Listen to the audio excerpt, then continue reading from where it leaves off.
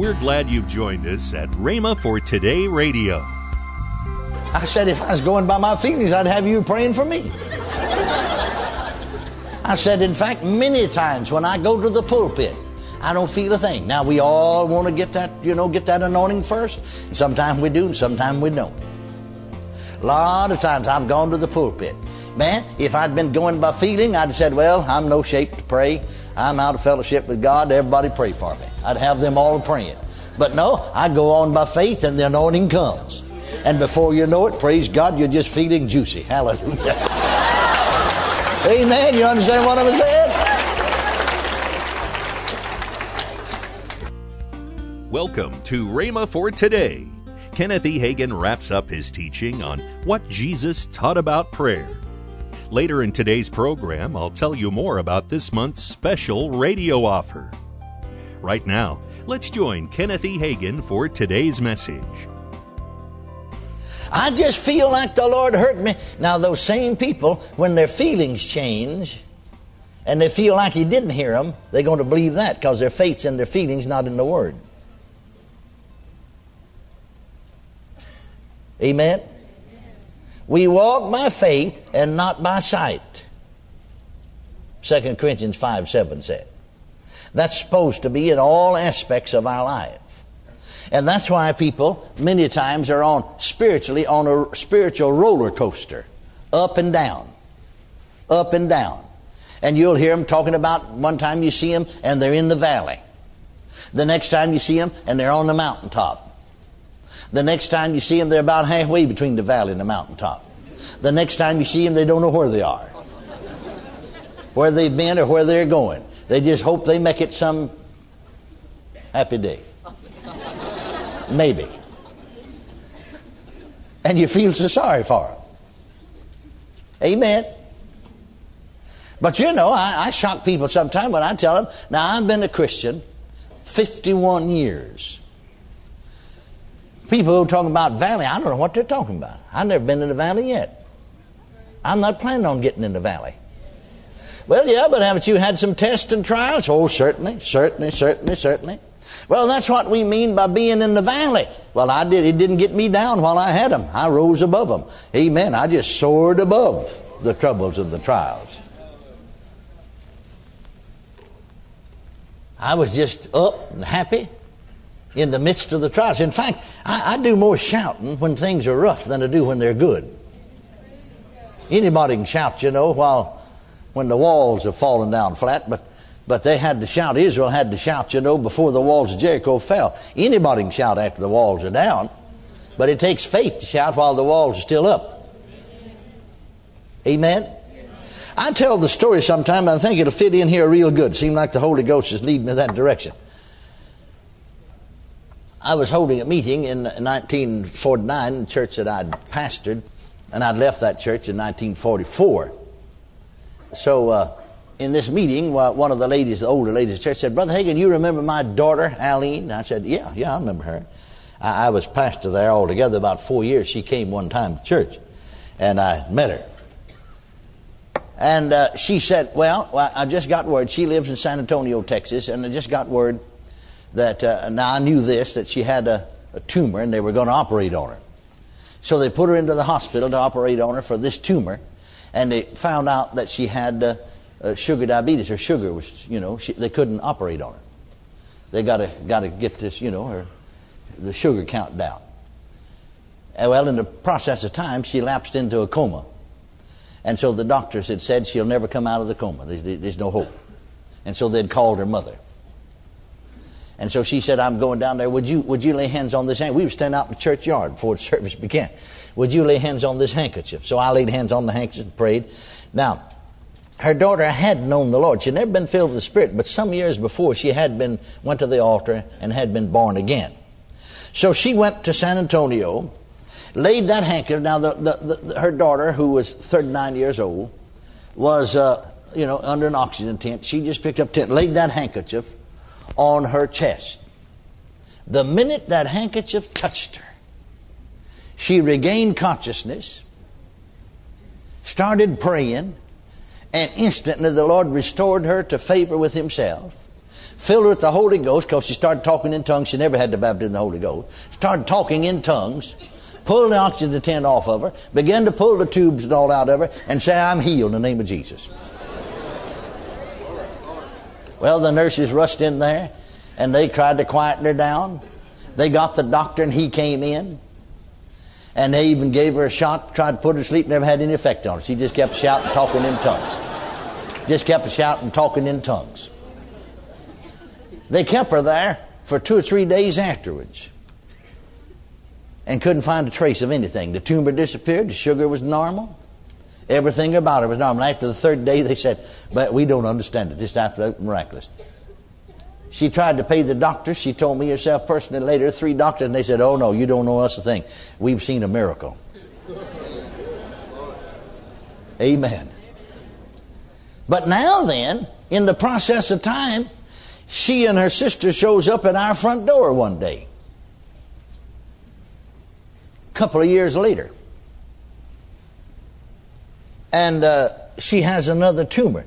Doctor said there's no relation between the two. Another tumor in a different part of her body. Well, I just simply said, the Lord healed you the first time. He'll heal you again. Praise God.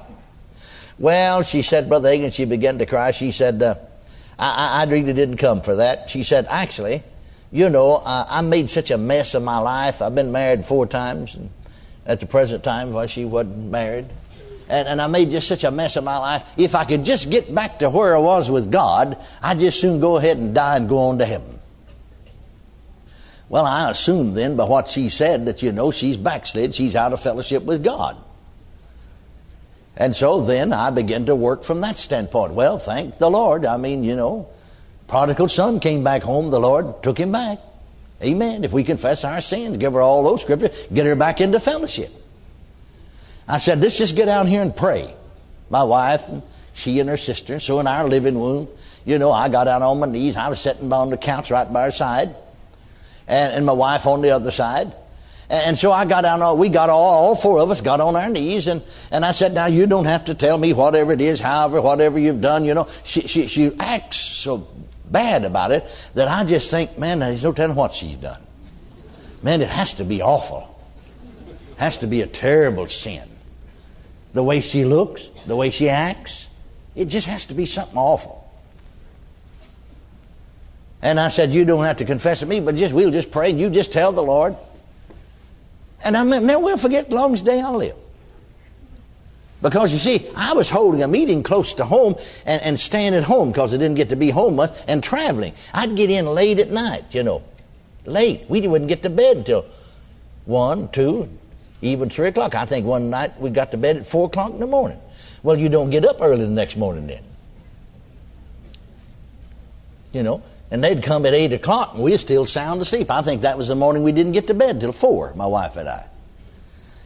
And somebody wake you up at 8, you know, you come up right out of a deep sleep, you know. And so I remember kneeling right there by her. She looked up and said, well, now, Brother Hagin, as far as I know, I've just searched. I haven't done anything wrong. Well, I don't know whether it's my righteous indignation or whether I was just mad because she woke me up. I know I spoke real short. I just got up, you know, I said, well, just get up off your knees and sit down there. I know, I really did. I spoke pretty short. You can't be grouchy and you haven't got enough sleep, you know. Don't care who you are. Said, don't care who you are. You're never that way, of course. I said, what in the world makes you think you're a backslider? You got to get back to God. You're talking about getting back to God. You haven't done a thing in the world. You know if it's wrong. Well, she said, I don't feel like I used to. I said, oh, dear God. I've been talking to you this morning. You got me out of a sound sleep. We got to bed at 4 o'clock. And I'll tell you, be honest with you, I don't feel a thing. I mean, if I was going by my feelings, I'd think I was backslid.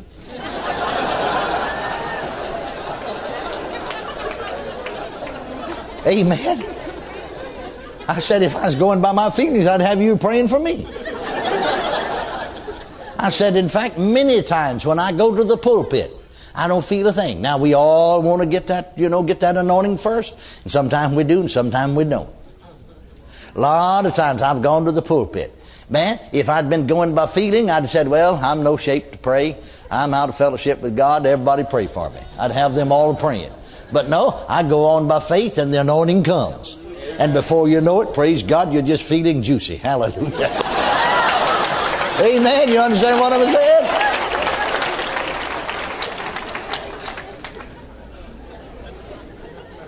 Now I remember that dear lady. She looked at me and she said, "You mean preachers are that way too?"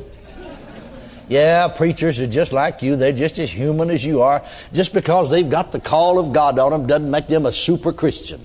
In fact, they may not even be as mature a Christian as you are a lot of times. Amen. Well, she said, "What do you do?" I said, "I just walk by faith and not by sight." She said, "What do you mean you walk by faith and not by sight?" Well, I said, "Just sit there then and watch me." I moved off of the couch and got a chair and moved it right up in front of her. I mean, our faces wasn't maybe 2 feet apart. I said, "I'm going to shut my eyes and pray, but now you watch my face." I never right now, I never felt so dead. I never felt so listless. I never felt so unspiritual in my life as I do right now. Amen. But you keep your eyes open and watch. I'm going to shut my eyes just to shut you out, my wife and her woman sister. So I just shut my eyes and I said, "Oh, Father, oh, I'm so glad I'm saved. I'm so glad I'm born again. I'm so glad I'm in the family of God. I'm so glad that you're my very own Father and I'm your very own child. I'm so glad that I'm washed in the blood of Jesus.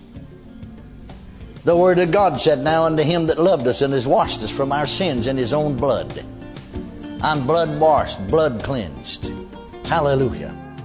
Welcome to Rhema for Today with Kenneth and Lynette Hagin. You can find more great materials by Kenneth E. Hagin, Pastor Hagin, and the rest of the Hagin family by visiting our online bookstore.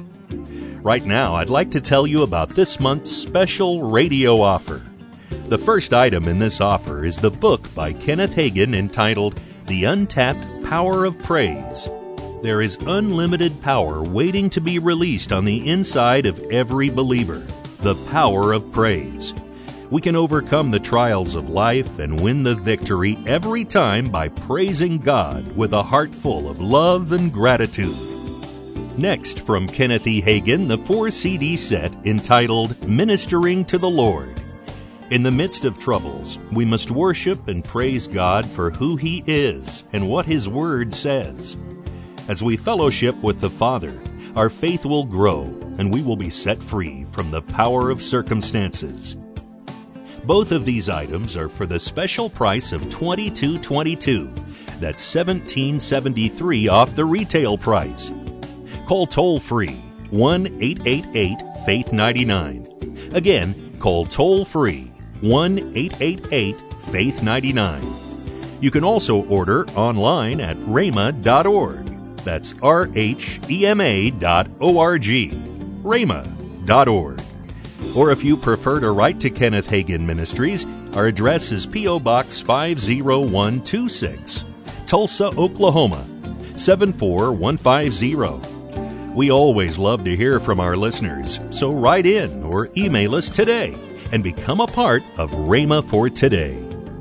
Right now, let's join Kenneth and Lynette Hagin. Coming up in September, ladies, Kindle the Flame, September the 26th through the 28th. So make plans now to come, and we'll be telling you more about it in later broadcasts. Monday, Kenneth E. Hagin will continue this powerful teaching on what Jesus taught about prayer. That's next week on Rhema for Today with Kenneth and Lynette Hagin. Have a great weekend.